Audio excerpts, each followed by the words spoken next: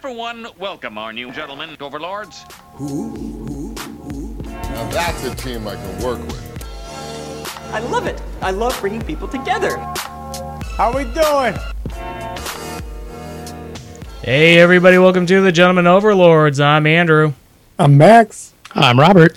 Fellows, Gentlemen Overlords, let's talk about some movies we've seen.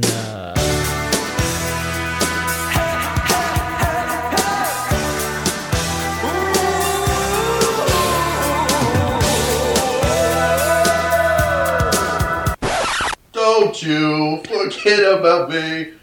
Look my way, girl. Something breakfast. Movies we've seen? Robbie, have you watched any MOVs? Any MOVs? I watched the 1967 comedy film Playtime by Jacques Tati. What the fuck are you doing? Excuse me? It's really good. I watched that with Jamie and some friends, and it's a really cool, how to describe it? It's a 1967 comedy movie, I think is. It takes place in Paris, but it's in this world that's very, pretty monochrome, lots of grays and kind of not super stark blacks and whites, but yeah, very gray and drawn out. And it kind of makes the flashes of colors, like someone holding some flowers or someone holding a blue folder, really stand out. But it's really odd. It's just these couple characters that sort of pass each other in a couple early scenes and then all kind of end up at the same restaurant near the end. But it's just these weird, it's almost just like watching this business take place, this big office building and the bureaucracy and all the weird things about it that are kind of there's weird button panels that you have to press to summon people. And it's not much crazier than some systems that were probably in place, and are in place now, but it just because it's in 1967, it has this sort of retro future feel to it. This is you said this is a comedy? It's a French comedy, so we kind of joke that here we go. Some of the humor is kind of oh my gosh, this is absurd. I asked for a pencil, not a pen. Yes, yeah. So Sacre bleu. Yeah, so that's it's this, the humor is pretty subtle in some ways, but in some ways not. The bit at the end that I really enjoy is a restaurant that's basically still being painted as it opens. Let me guess. It is a European movie, so the comedy is that a man comes out dressed as a woman. No. Oh, but damn, that was missing. Damn, I could have used that. Yeah, it's subtle in some ways, and I think towards the back half, this restaurant's basically being put together as it's opening up. So someone crashes into the front door and breaks it. They sweep all the glass up, and then as the guy is holding the big handle and is standing there trying to get it all cleaned up, someone comes and he pretends to open the door because he doesn't want them to think the door doesn't exist.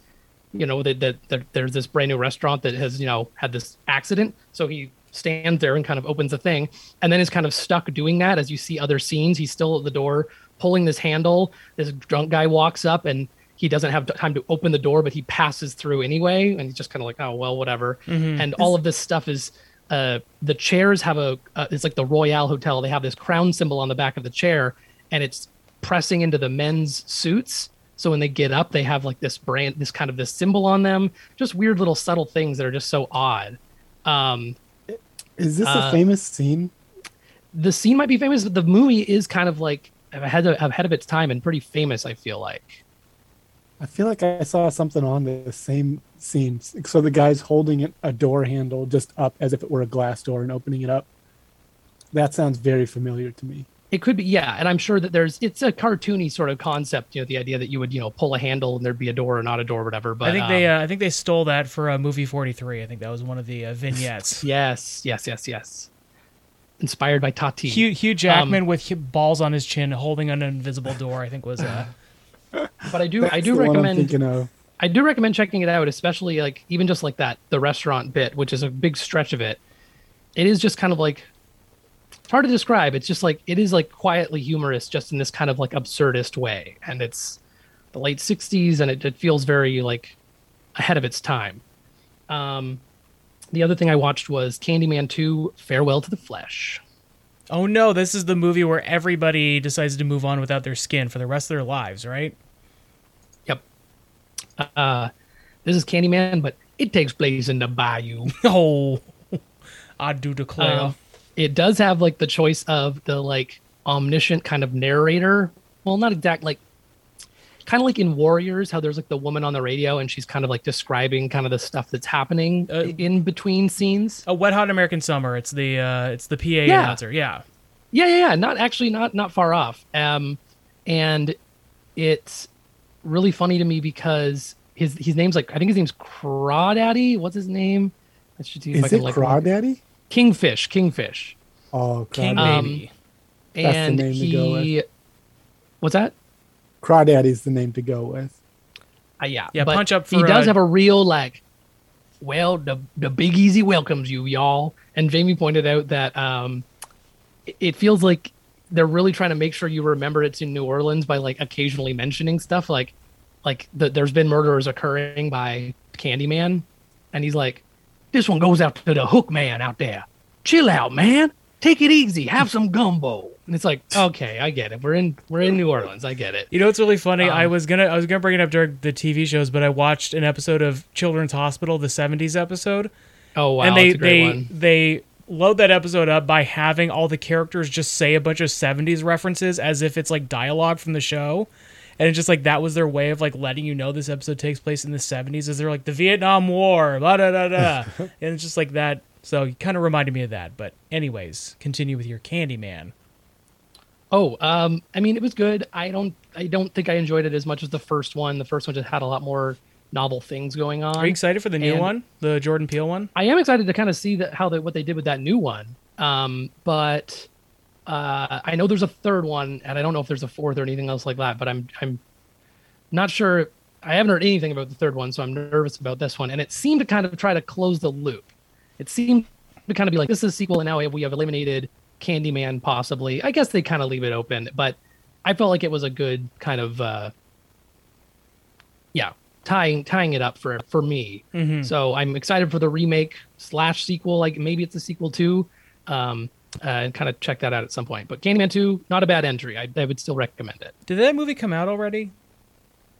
Yeah, it is out. Surprisingly, Okay. It came out a couple weeks ago, and I'm hoping it's for like normal VOD by Halloween. Yeah, I had not heard anything about it, and it kind of it's one of those things. Like I know that like it's kind of weird with COVID that like something can come out and just sort of exist without much fanfare, but it's usually not a great sign when something comes out and just kind of like, yeah, that did come out, didn't it? And like nobody's really talking about it. I saw some stuff for it. I hadn't heard about it until I think it came out, but people seem to like it, I think. Okay, that's good.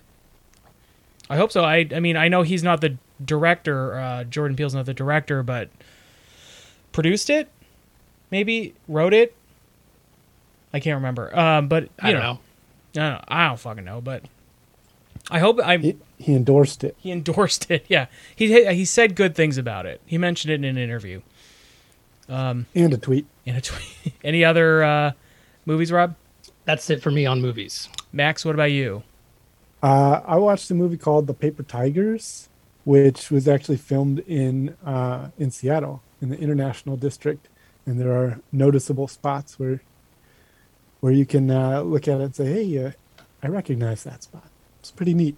But it's about these 3 disciples of a kung fu master that gets killed, and they have to figure out, what happened to that master. They're also like, they've grown up and they're old and they're kind of they've lost their kung fu ways and parted ways, the 3 of them, and so they kind of have to come back together, figure out what kung fu really means to them, and how they can do their sifu proud, essentially. And it also stars Guy De Silva, who is one of the Marvel stuntmen who did like Black Panther. He was also one of the people in the elevator scene when Captain America beats everyone up. Sure. He's one of those guys who gets his butt kicked and he falls asleep on the floor.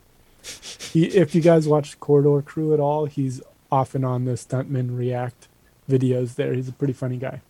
So was cool to see him. He's one of the younger versions of the people before they, like not in the present day, but when they're younger. There are, I guess, 3 stages where they're kids, and then when they're like more college age, and then when they're adults. Most of the movie takes place with them as adults, but it's cool. It was a good movie. It's funny.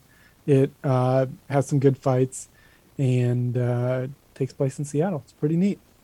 I recommend it.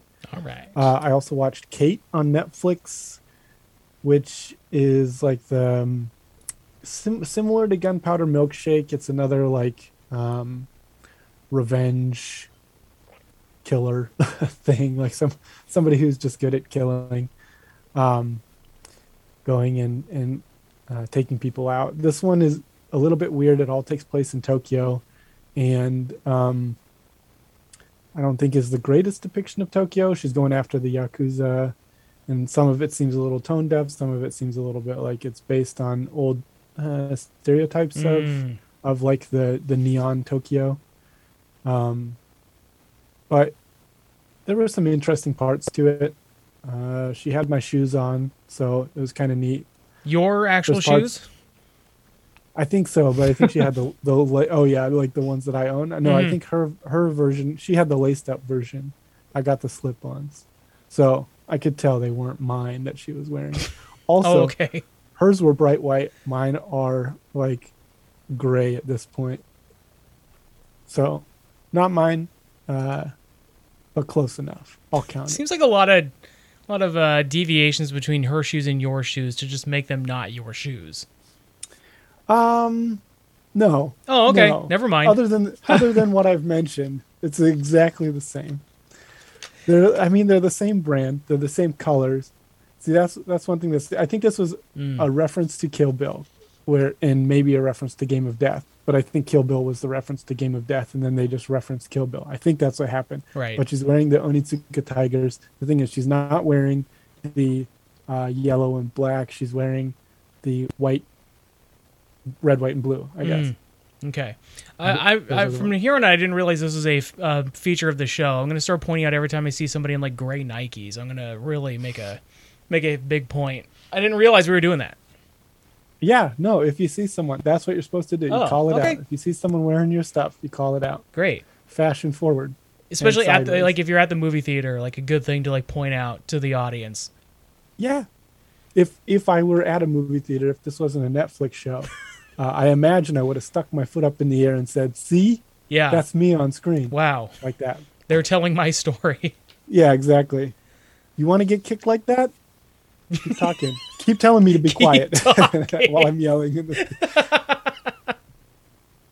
And then the other movie I watched was Cry Macho. I made it about 15 to 20 minutes before I had my fill of old ass Clint Eastwood. Oh, that's that. Okay, I was trying to remember why I remembered the name, but yeah, old Clint man. Yeah, going across the border again. I haven't seen Mule, but I imagine I would stop it 15 minutes in. With your experience with the Clint Eastwood going over the border movies? It did not grab me. I think the man is past his prime. I love some of those old Westerns. This is also not technically a Western, even though it's very much sold to look like one, I guess. Like he's wearing his cowboy hat. They've got the Western font, but it just takes place in the 70s. Not the 1870s. This is the 1970s. And I don't know. I can't say too much about it because I didn't get too far into it, but there was a certain point where I was just like, all right, I'm not feeling it, but I'm also not willing to try to feel it anymore. Yeah. So yeah, that was it for me. Big no on the Cry Macho, but the other two, well, I guess Paper Tigers, check it out. Kate, if you're into that sort of thing. Sure. How about you, Andrew? I didn't watch any movies this week, fellows. Wow. So, man. And we have a podcast, and you don't even consider that. I don't even, I didn't consider. Oh God, I hope you also watched at least the movie we're talking about. Oh boy, I had a dream about it. Does that count? Hey, that counts for me. Let's talk about some TV shows then, fellows. TV shows we've seen. We've seen All right. Robert, TV. just Bebop, Cowboy Bebop for me. Did either of you catch they released like the intro of what it's early? No, I didn't. The opening sequence is going to look like on Netflix. I did not. Which is interesting because they, unless it's just stylized like as a trailer, and that's not the true intro,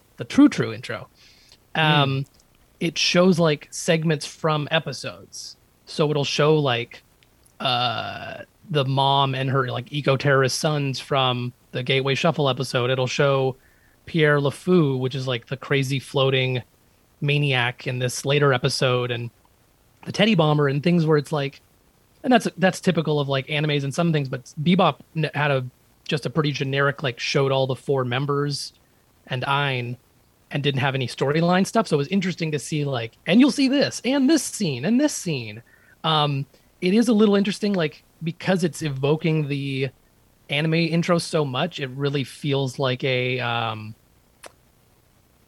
not in a bad way, but it kind of feels like a fan film thing where like surely someone has tried to recreate this in live action at one point too. Is it the same song? Yes, they do use Tank. And the composer fudge, I'm forgetting their name now, but I do believe that they're on board and working and making some original music as well as I think licensing the music. So that makes me really happy because that's such a pivotal part. But I was stoked to see that, and I've just been rewatching some of it anyway. It's such a beautiful show, and I'm gonna be try and be cool about it. And it's like if it's not good, it's hard to adapt and animate a live action. Sometimes I'll be fine having the originals to go back to. So. Yeah, it seems like it's going to be tough for that show because it really is tying itself to the original, and it really like recreating certain things note for note. And so I feel like people are going to have an expectation for it to be exactly that. It might be a little rough for them if they deviate and people get pissed. Yeah, I already feel foolish because I kind of criticized like Faye's outfit at one point, and I really was not trying to be like a dumb reply guy dude about it. It was just more that like whatever, it's not worth it to me. I would rather an actor be comfortable in their garb, and there's going to be changes to everything regardless. It was just more like compared to everyone else, I was just surprised that it was so different. And ultimately like that has so little effect on everything as opposed to like how it's going to feel. Like how are these people going to really embody these characters? How will you translate their mannerisms to the live action, the effects and things that are going to be kind of so important because everything's in one anime style in the show. And this one, there's going to be definitely a delineation between the CG of a spaceship flying around versus the human person in the cockpit. So stuff like that is kind of what it's going to all land on anyhow. Yeah. Cool. Anything I'm else? curious about that. That's it for me. Max, what about you? I watched The White Lotus on HBO, and I want to say, have you guys heard of this one? I've heard of it. I haven't watched it yet. Yes, Jamie watched it, and it's one of those things that I'm like sort of peripherally pop culture wise know things about, but It's really good. I definitely recommend it, like a pretty big recommendation. I thought it was great. And it's got Steve Zahn in it, so Andrew, chop chop. It also has Jennifer Coolidge. She does a great job. You may know her as the person who Elle in Legally Blonde taught to do the stand up and whip your hair back move. There's also what that was called. There's a lot of internet impressions of Jennifer Coolidge going around right now. A lot of people are doing impressions of her. Really? Yeah. I avoid the internet when I can, so I haven't seen that. It's actually a good policy, but I mean, good policy. Well, she does a great job in this show. Is it specifically from The White Lotus? No, it's I think that it's a woman doing like a bunch of like micro like short impressions, and one of them is just Jennifer Coolidge from I think it's from Legally Blonde. But it's just, I'm taking your dog, dumbass. That. But yeah, she does a fantastic job. The show is about a group of rich people who go to a Hawaiian like private resort, and it's about their interactions with each other and their interactions with the hotel staff. And things get a little bit wild. The music is incredible and really gives the whole series like this uneasy feeling to it. Mm-hmm.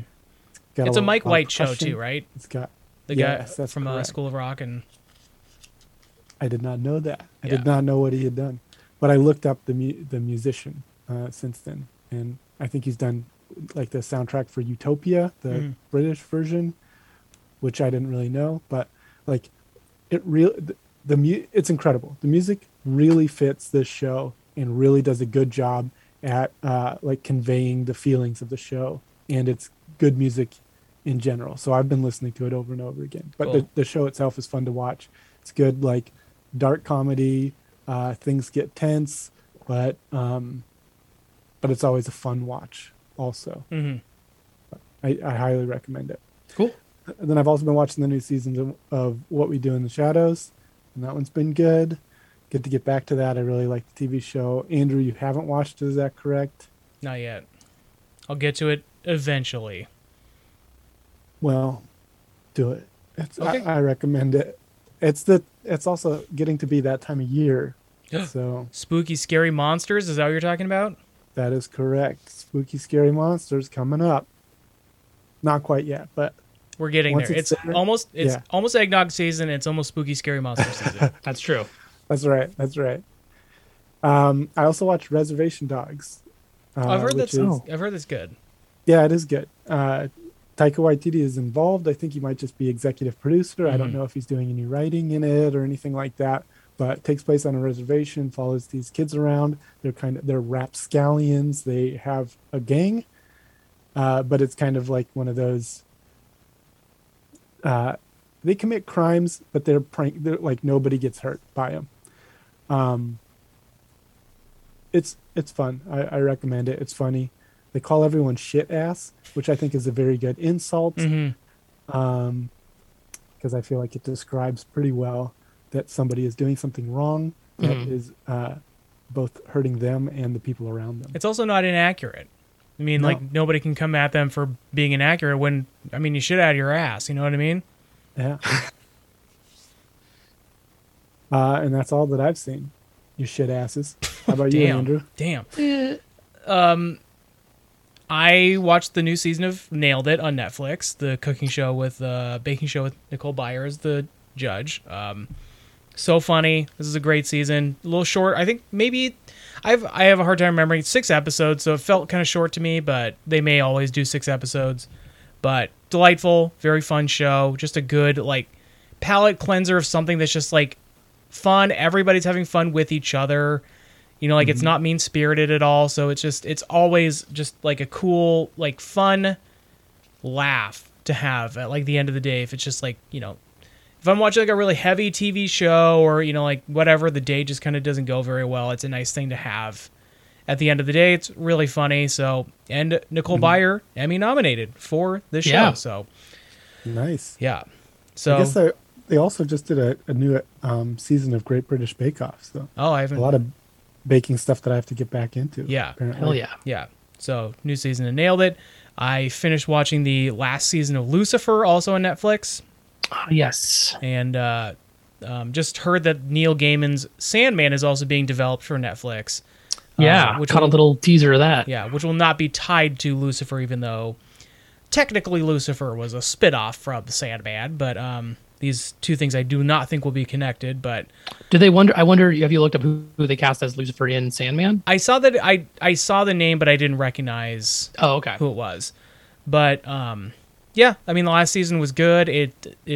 The show went longer than they anticipated. I think they thought they were going to end at season 5. They ended up going to 6.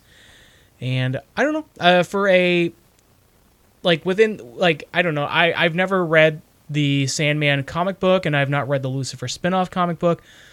But just based on like a contained television show, I think the ending of it was pretty satisfactory in a way that not a lot of TV shows I feel like have had like a good satisfactory ending lately. So I was pretty pleased with that. And I also Dark Side of the Ring, which is a Vice documentary series, just came back. And so 2 new episodes have come out. The Plane Ride from Hell, which is a very famous plane trip from the WWE from Europe to America. Mhm. And boy, that episode is fucking wild. And cost. Is it like Fast and the Furious, where like someone power bombs someone in the back of a plane? It's not unlike that. There is Wow. it is quite a. I mean, like the amount of stuff that happens in that plane trip. It felt like it must have been like, for the people who are not having fun during this plane trip, it probably felt like it lasted 3 days. Is just based on the recounting of it. Somebody lost their job recently because of a story that came out from the plane trip. So just not a great thing. It made for a entertaining documentary, but also really hard to watch in certain points too. This stewardess who was sexually assaulted during the flight told her story. Wow. So that was tough to hear. But and then one just came out last week about a wrestler named Chris Kanyon, who I don't know a ton about in terms of like his personal life. So this one was, other than he was like one of the first openly gay on television wrestlers at the time in like the mid 2000s. And I knew that. And I had also known obviously that he ended up committing suicide in like 2011. But a lot of the stories that were told about him were new and revealing to me. So the 2 Lives of Chris Kanyon, I think it's called. But yeah, those are 2 very excellent episodes of that show. It's a great show. If you like wrestling, it may do damage to your liking of wrestling just because of the damage that comes out about certain people you may have liked. But hearing these stories is always at least somewhat entertaining to hear for good and bad reasons. But Sure. so if you have access to Vice, I would recommend the show. I think they're also like the first 2.5 seasons, I think, are on Hulu right now.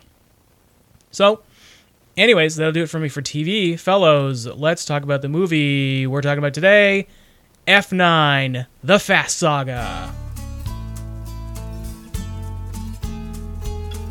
You get a fast car. I want a ticket to anywhere. Maybe That's right. Tracy Chapman playing us in to F9, The Fast Saga.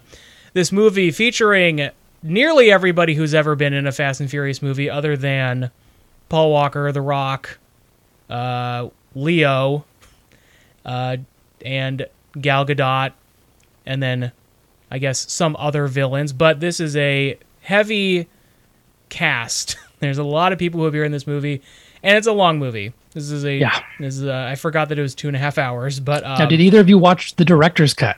did not. I did. Wow. 6 extra minutes of footage, I believe. Hey, lucky you.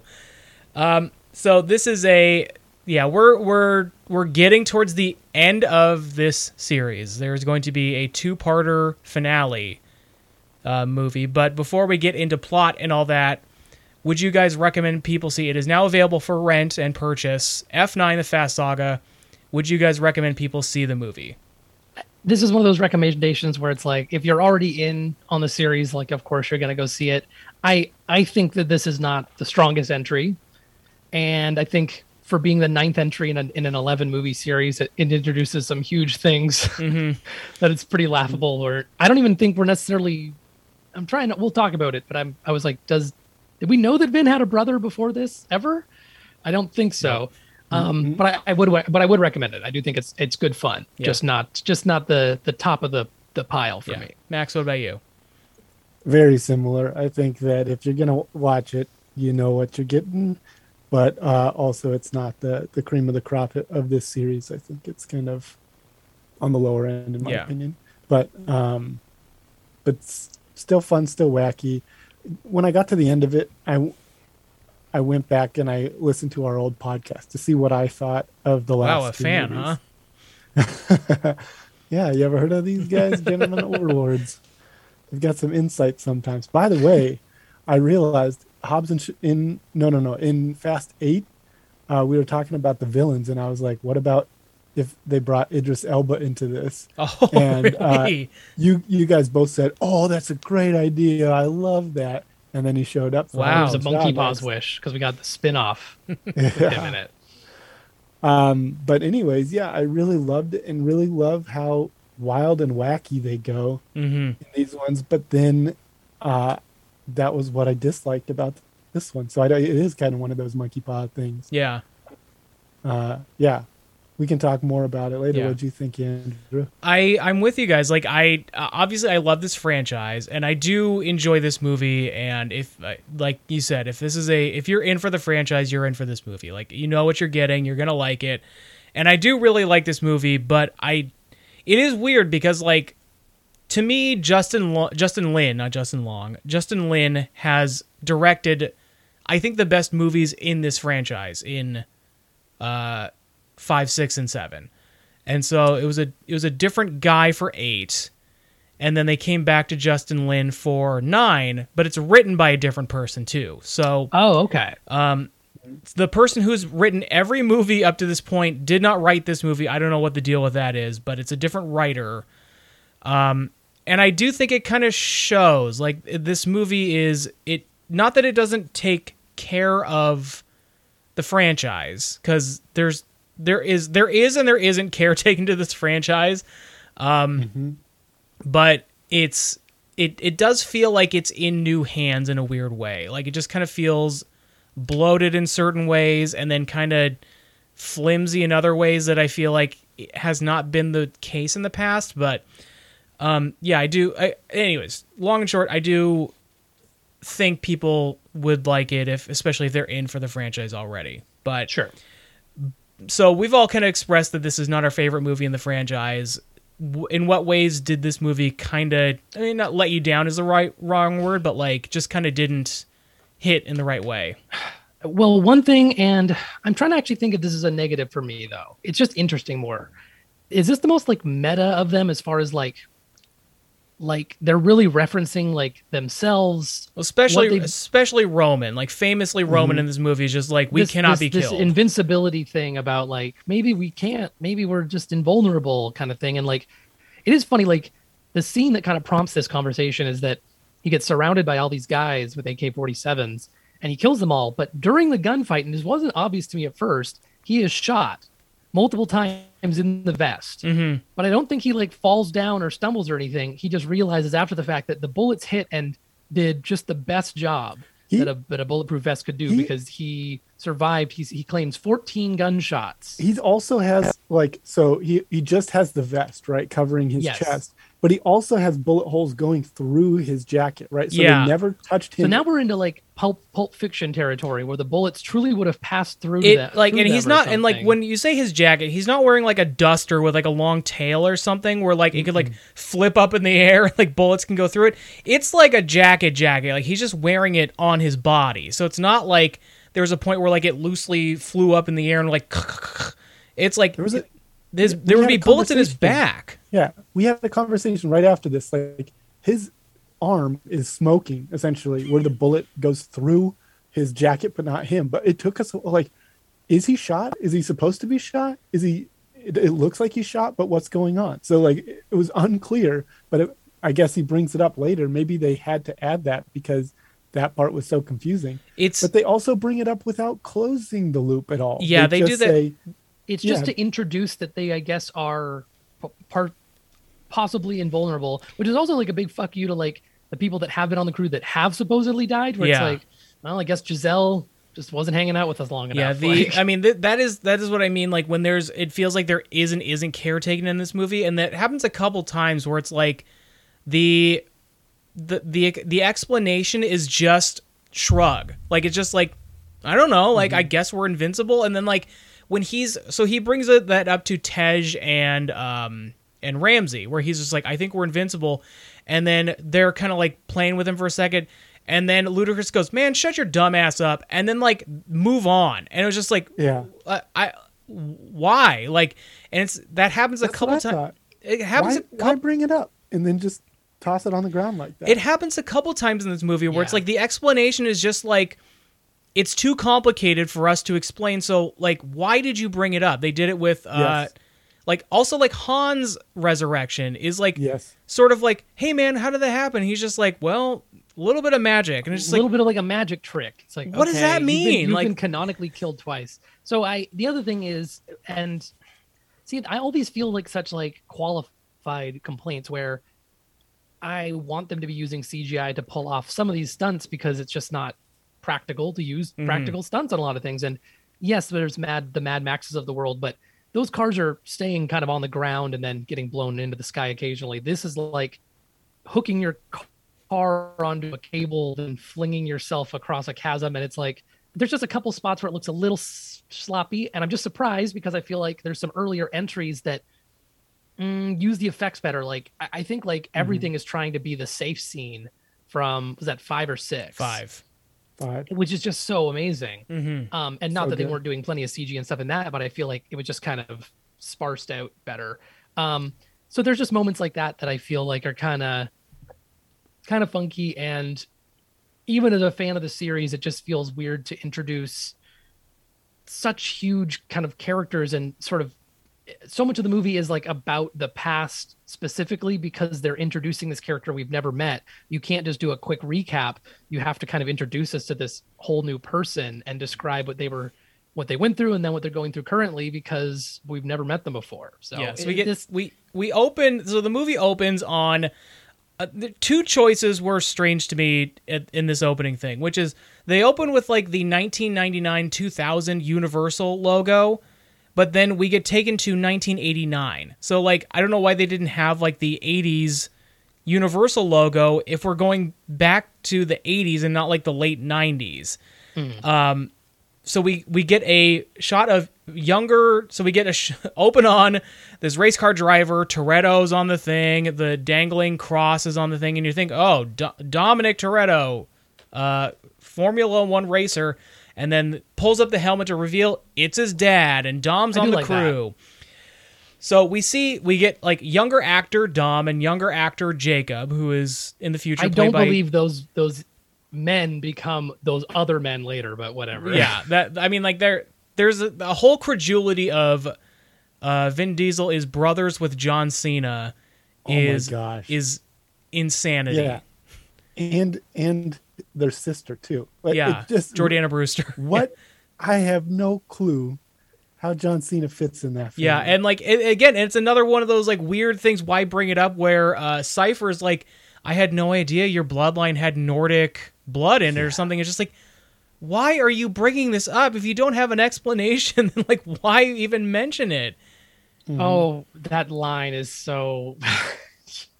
It's just like it's better just to have the audience kind of go like, okay, they're brothers, than to be like a Nordic strain. I wouldn't have guessed. It's like, Yeah. okay.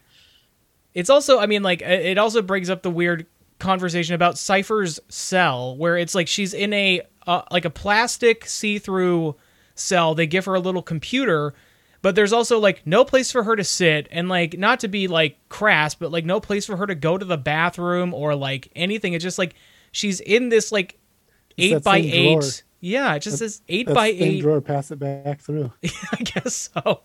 But it's so like I guess they could transport her to and from that cell so she can do her work, but it just was like I don't know. It kind of felt none like of it makes sense. They also had like little like lights, essentially little neon lights standing all around her that changed color when they like deactivated the yeah. what deactivated what?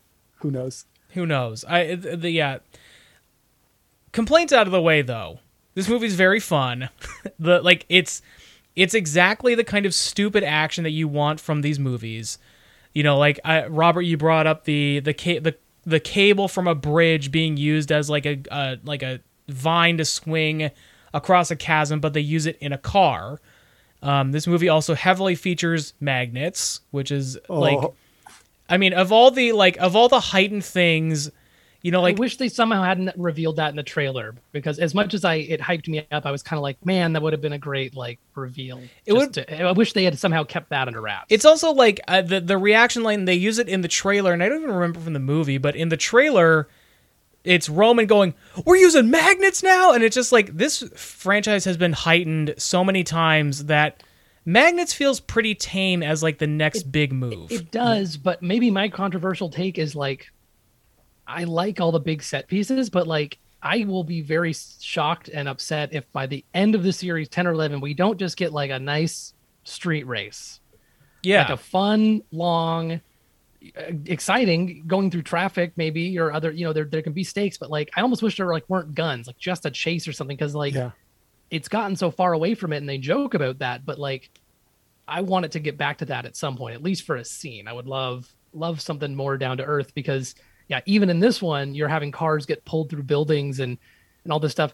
Can you imagine like all the people, like their keys and wallets and everything, their phones be like ripped off of their bodies? Like they would just be like, it's just like wild, like what they're doing. Like the way they use magnets and the way that those magnets work it's like very, very, very inconsistent. And it also like really makes the good guys seem like they don't give a shit about anyone else in the world, because there are like, just coincidentally, they don't murder hundreds, but it's only or they don't show the murder. It doesn't happen. Well, because they have like washing machines and stuff fly past a family of people who are just standing in a window. Every car on the side of the road, no one has just parked or is getting ready to leave. They're all, they're in the middle of Edinburgh, which is such just like wall to wall humanity, and nary a person was hurt. It's so weird because like I forget which one it is, but there is a movie where Dom specifically says, "Watch out for the people, get the people out of the way." And so like there was a movie where at a certain point it was like, we need to make sure that the public is safe. And then there's like, the safe scene in 5 where, like it feels like, they're mostly taking out corrupt cops, but like it's still like a safe being like barreled down a street.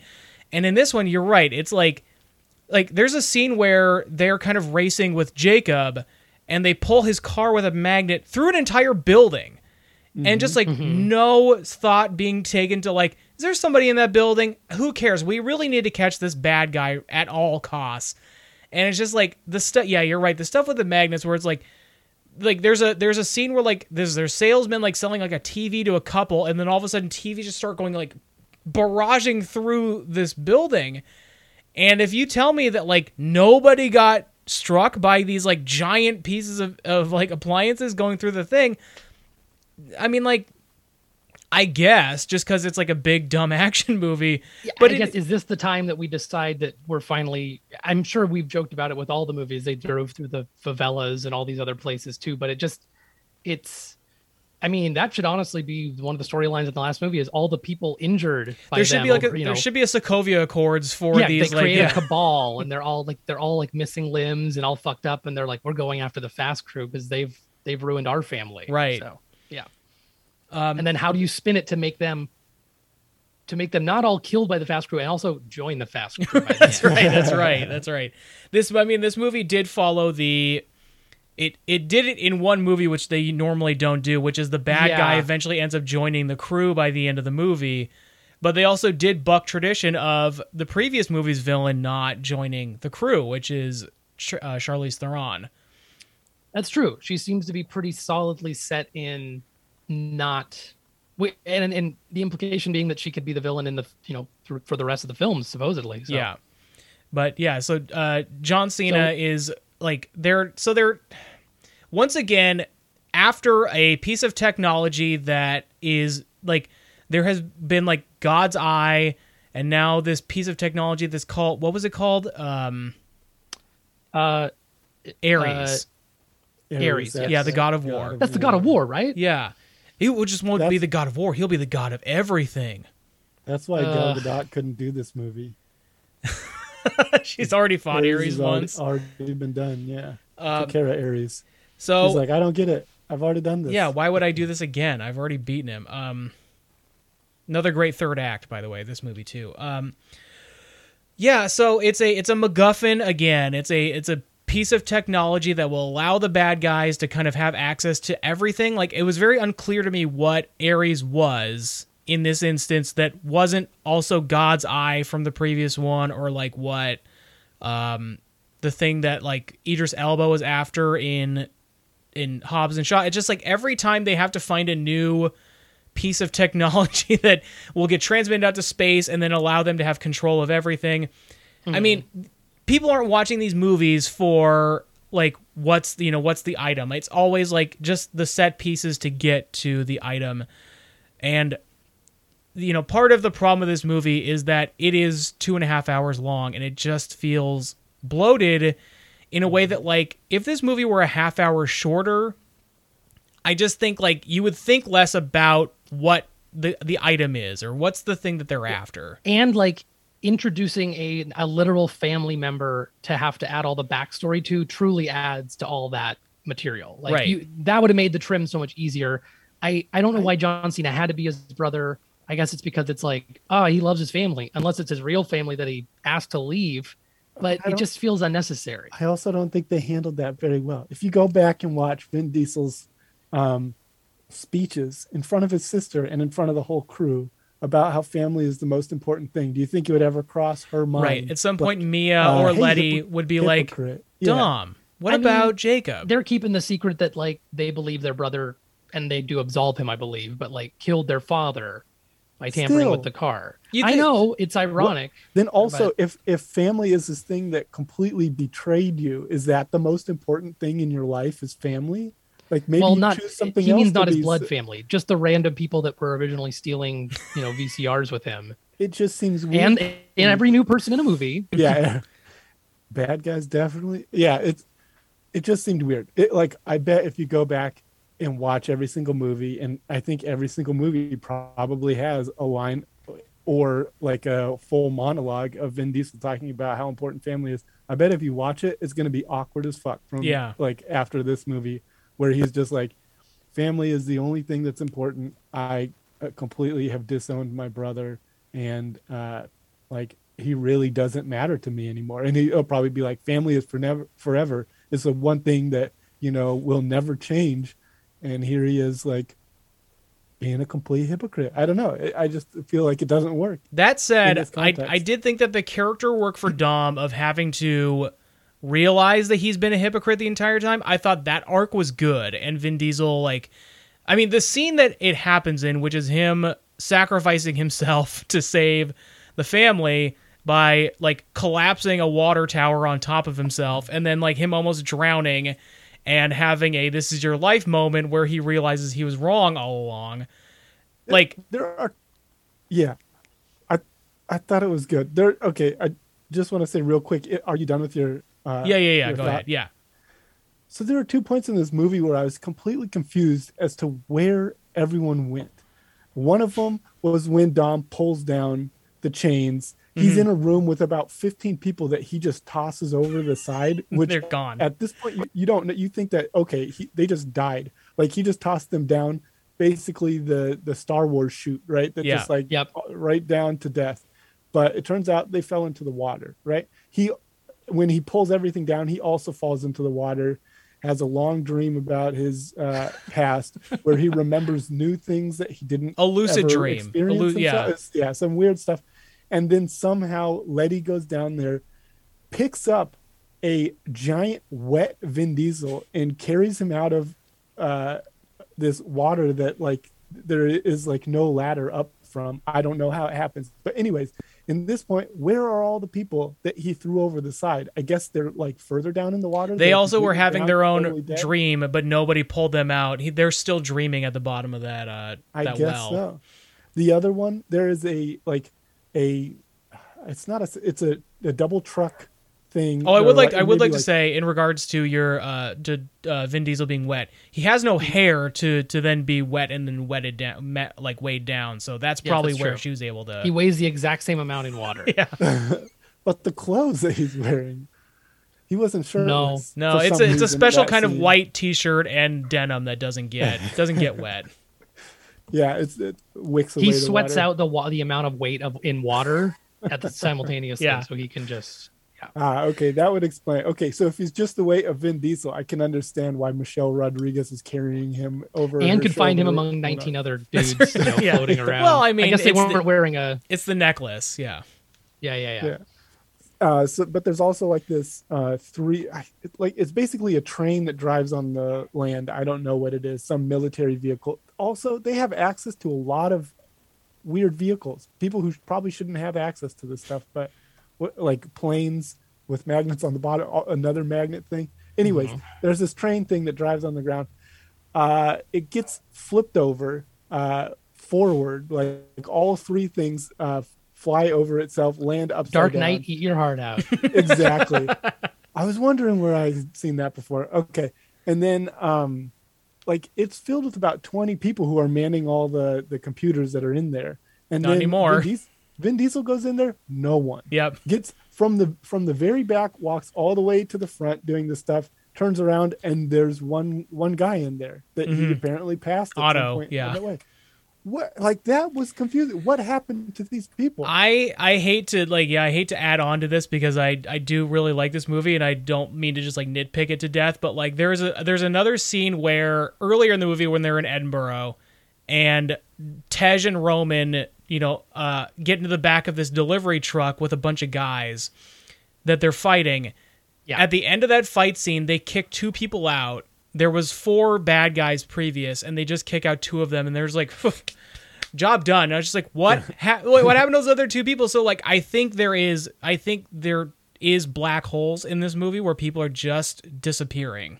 Robert saw him because he watched the director's cut. The director's That's cut true. 6 I did minutes get of more. him tossing out So the the only other 2. context really that the director's cut provided was Vin sees Cardi B when he gets to the white party. Okay. Like she steps out and is like, "Hey, how's it going? How's it going?" And then it's kind of less of a there's more context for like suddenly she takes the helmet off when he gets taken away by the SWAT team, and it's like, oh, it's all her girls. Yeah.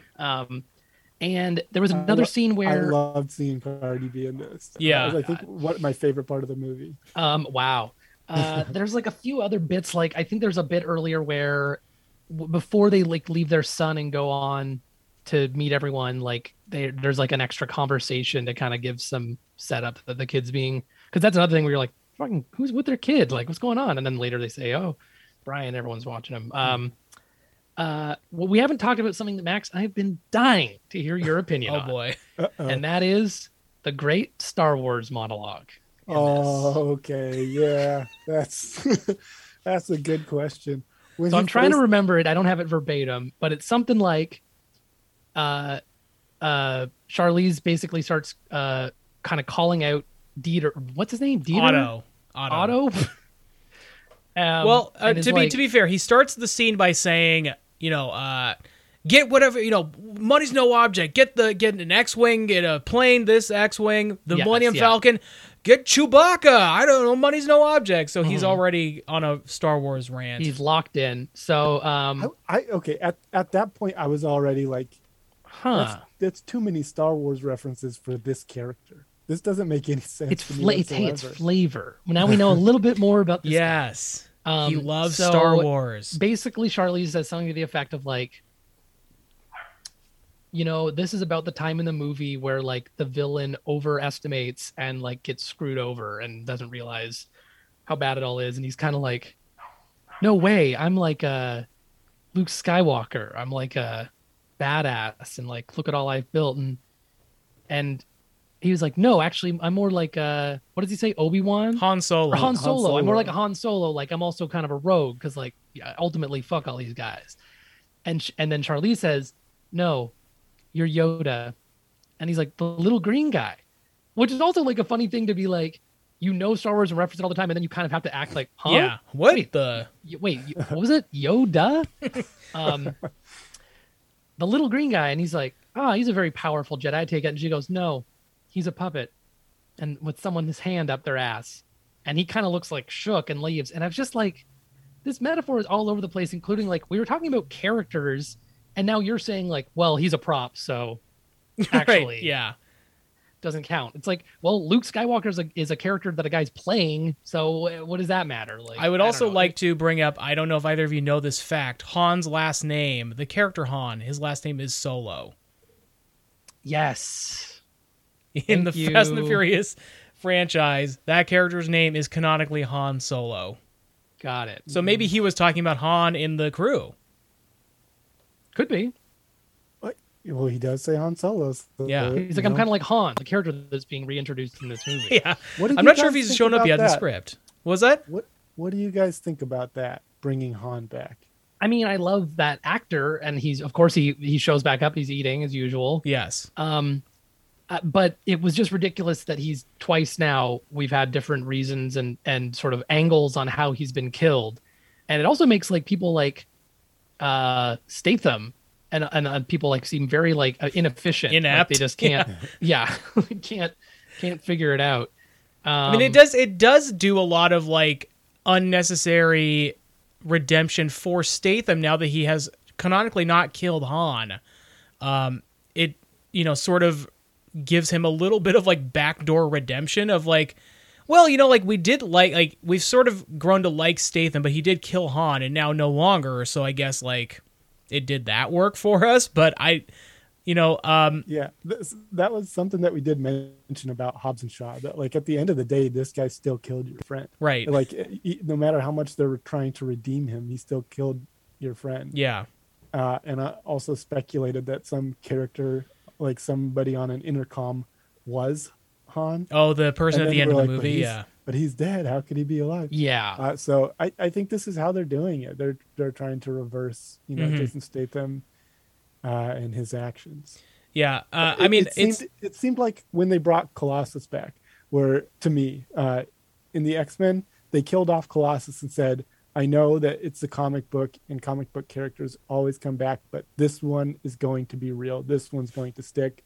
And then like maybe 2 years later, they brought Colossus back from death. And so it really just like, it's one of those things that lessens the impact. You can do it like Michelle Rodriguez is back, right? She died and everything. But like this one felt a little bit like, what are you doing? I agree with you in that it kind of undercuts the permanence of death in the franchise, where it's just like, I think having like, it's weird because now I think the expectation is going to be that Gal Gadot will be back for one of the final two movies. It feels too late to me. I mean, I guess they're running out of people to bring back for a big shock, so I guess that would make sense. But it's not a big shock. I think like the point that Max is making is it's no longer a big shock now because you're kind of expecting it, because now you're right. Michelle Rodriguez has been bought from the dead. That would be a bigger shock. Go to her grave and have her not pop out of it. Just like see her skeleton. Just like there's someone's like, wait a minute, you're telling me someone did die in these movies? Yeah. They're all upset. We're not invincible. I mean, like the fact too that like a very main character has actually passed away in real life and is canonically alive and will continue to be through the end of the films. So it just feels like, I don't know what they're going to do. In my opinion, there's this needle they need to thread where, of course, they want to top all these set pieces, but I feel like getting back to basics on some stuff too would be pretty great. We had another car catch in this movie also. Yes, where Letty gets a hit by another bicycle or a car in the air, and then Vin veers in time to catch her, to nestle her on the hood. Well, safely. he also, don't forget, he also does that to John Cena as well. So it's not not just Letty. It's multiple just like characters. a move now that he can pull off expertly. Yeah, I would also like to compliment, I think Jordana Brewster has the best reaction faces to what's happening around her. Like she's constantly has this look of like, what the fuck is this? Where it's just like when the big the three-pronged train car goes up in the air and starts to like fall forward onto its back, she has this look of like, what am I looking at? And I was just like, she's got the best facial expressions in this movie. She's just like, like these wide-eyed, like, what the fuck? I've got to mention, and I wonder if it's just the director's cut version, after they get attacked in like Han's apartment, or maybe it's just the apartment he was shooting from, it's a nice little fight. That's actually a fun like fight there in the apartment. Jordana Brewster has like a ladle and then switches to a pan and gets him. Letty goes like, wow, this is a dead end. Let's get out of here. Switch to another scene. And then when it comes back to the scene where she's grabbing the ramen and sitting down at the table, she goes like, it's a dead end. Let's get out of here. And it was like the same line, like added in. And I was like, did someone make a mistake and not realize she said it at the end of one scene and thought they needed to say it at the front of the other scene? That feels like weird. That feels like a...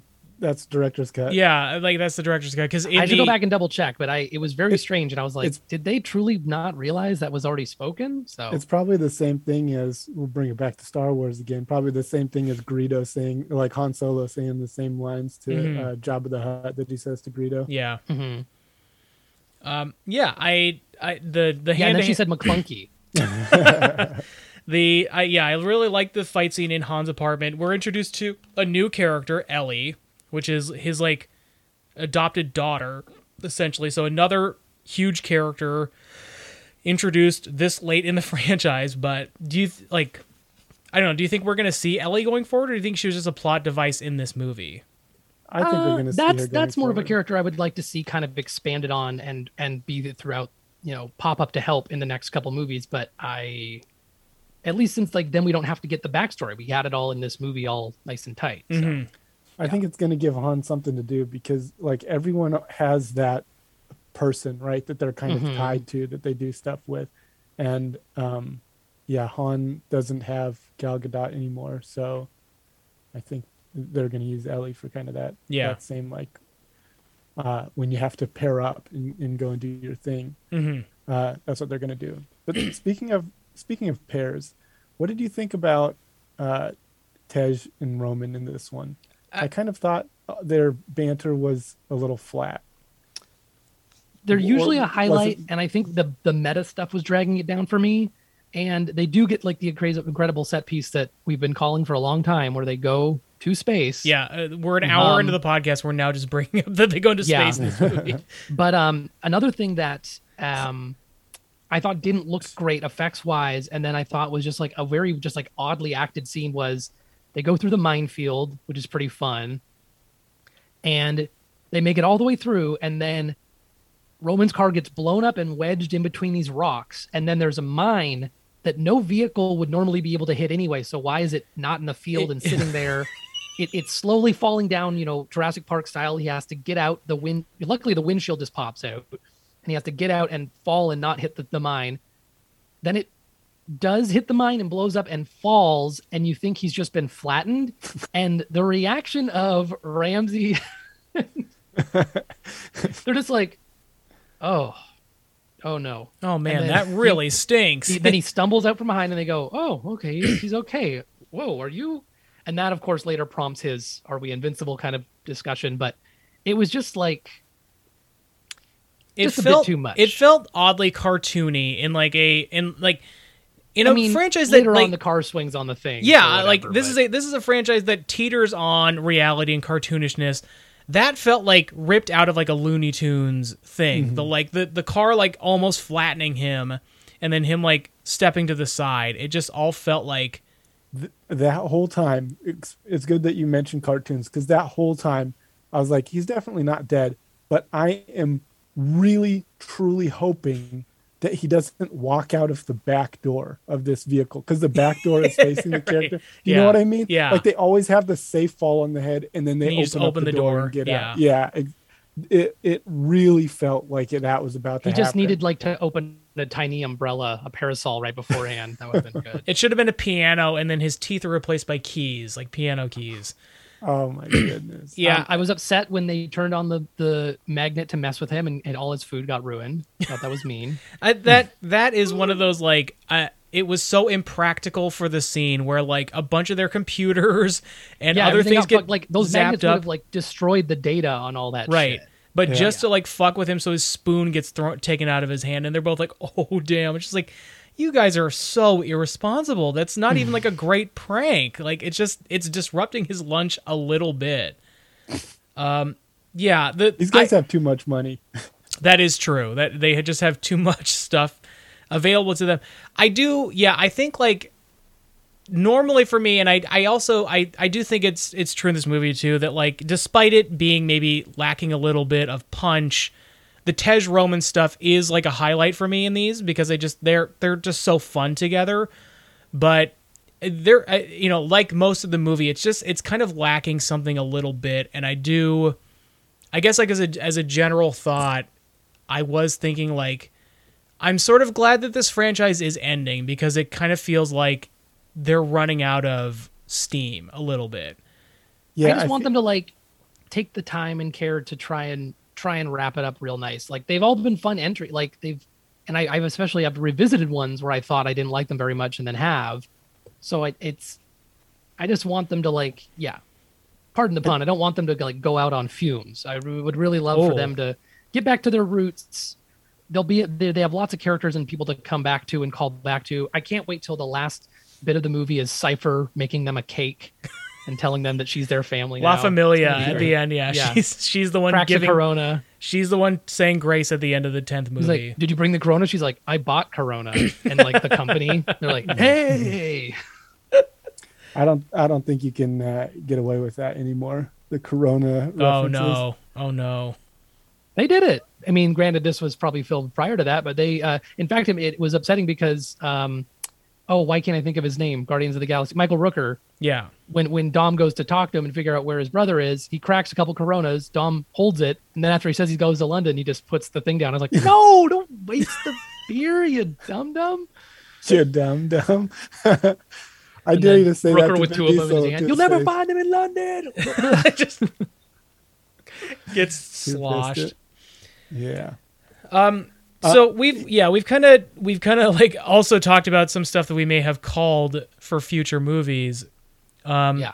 What is there to do? Like, I know, like I Robert, I kind of agree with you. I hope that like there's some groundedness to the last bits of these movies where like I don't want them to escalate for the sake of escalation.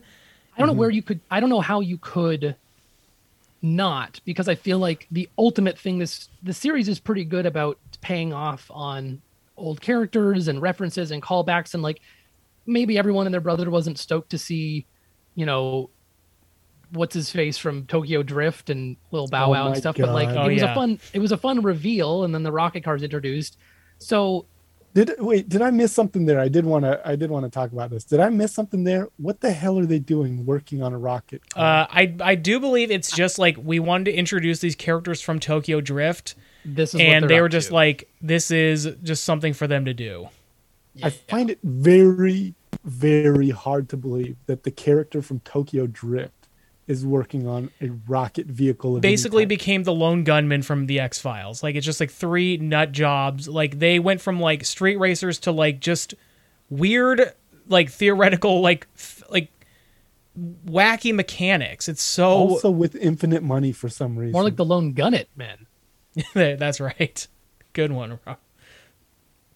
But yeah, that didn't. I really thought that I had missed something. Like, it didn't make sense that they were working on a rocket car right next to this like airfield. Like there was some kind of science project to it or something like it that. did. It did feel like the sort of thing. Like, I know that there's a Netflix animated Fast and Furious franchise that's made for kids.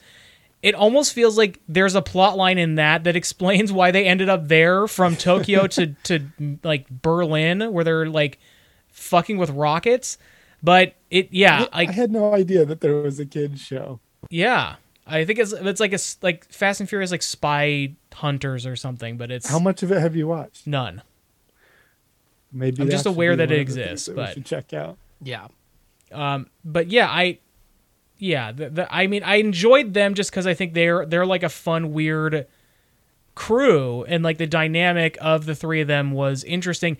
But it does feel like a weird turn for those characters to have just like, I don't know, how do we introduce them again? I don't know. They could be like the reason they go to space. What they did is they said like the expectation is space before the end of the series. So let's introduce a rocket car. Who's going to be doing it? Who haven't we brought back?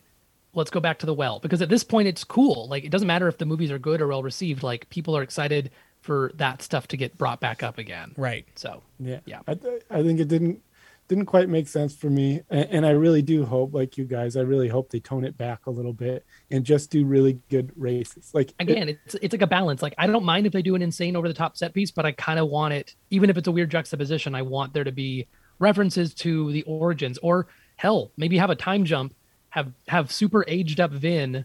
God, he would never allow it. He would never let himself look old or bad. But like, have him watching from the stands of that stadium, now repurposed, and his son is grown and he's a racer now. Something like that. They need to Toretto get back to racetrack. some root stuff. and I don't want them to go like all the way back, because honestly, the first two movies, the like street racing isn't all that interesting Right. to me either. I think my peak was 5. I think it was great. It was fantastic. And in that I specifically noticed that they set up a street race and then never showed it on Yeah. Yeah, they're they like, we're did. racing for pinks, and then it like transitions, they've won the cars, that's it. Yeah. Exactly. And I was like, okay, this is good. This is, you won me over with that, because I don't necessarily need to see that street racing, but I do want to see really cool car stuff.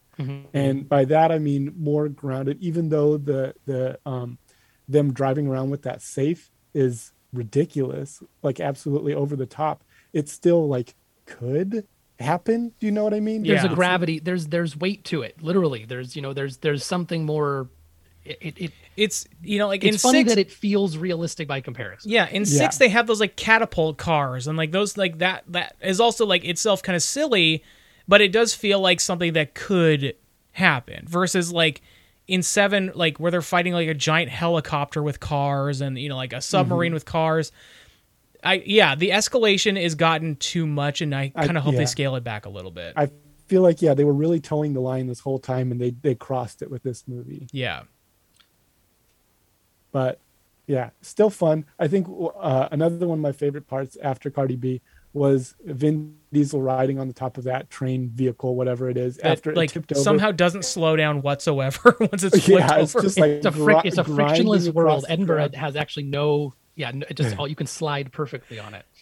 But he like throws a grenade to one side of it to blow it up, flip it over 100 times, and then it lands directly on a street and then keeps driving. It's like when someone is using like hacks in like a first-person shooter and can like bank things perfectly. That made me laugh so much because in order for him, like it illustrates how strong he thinks he is, that this like runaway freight train that is going at least 60 miles an hour, he's able to chuck a grenade in front of this thing.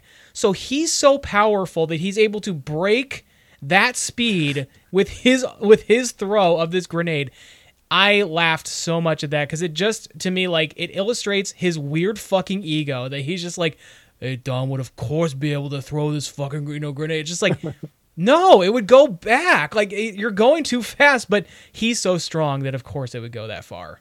He's also like such an incredible physicist to be able to like come up with all of, okay, I have to throw it at this spot. It's going to knock me over, tip me over. So I'd say 13, 15 times. Okay. And that will land me on the street. And he did it like before with the bridge too. He's like, I know what I'm going to do. I'm going to crash right into it. It's going to like lock into this. It's going to swing me around right to this other street, flip me over. Michelle Rodriguez also in the car along for the ride, just like, oh, you're driving off a cliff? Let's do this, Dom. Well, she has like she has a very brief respite of like, don't do it, Dom. Yeah. And then just like, all right, whatever. And then they flip over like 20 times. All the windows bust out of this thing. They both are fine. Not even a scratch. No like blood trickling down from their temple. Nothing. Just like they're totally fine. Like they would have massive concussions too, but they're sitting there like glad pretty we crazy, got out right? Of that. Yeah, pretty. Yeah. Can you believe that worked? Yeah, me too. Thinking. Yeah, a little too much, but still some fun stuff. Yeah. Definitely worth talking about, shooting the shit. It's weird. By the end of it, when I went back and listened to the other ones, I was like, I wonder what it was about this movie. It really is just like a little special sauce because it has everything else. Yeah. Yeah, I agree. I think we're all in agreement that it kind of just misses.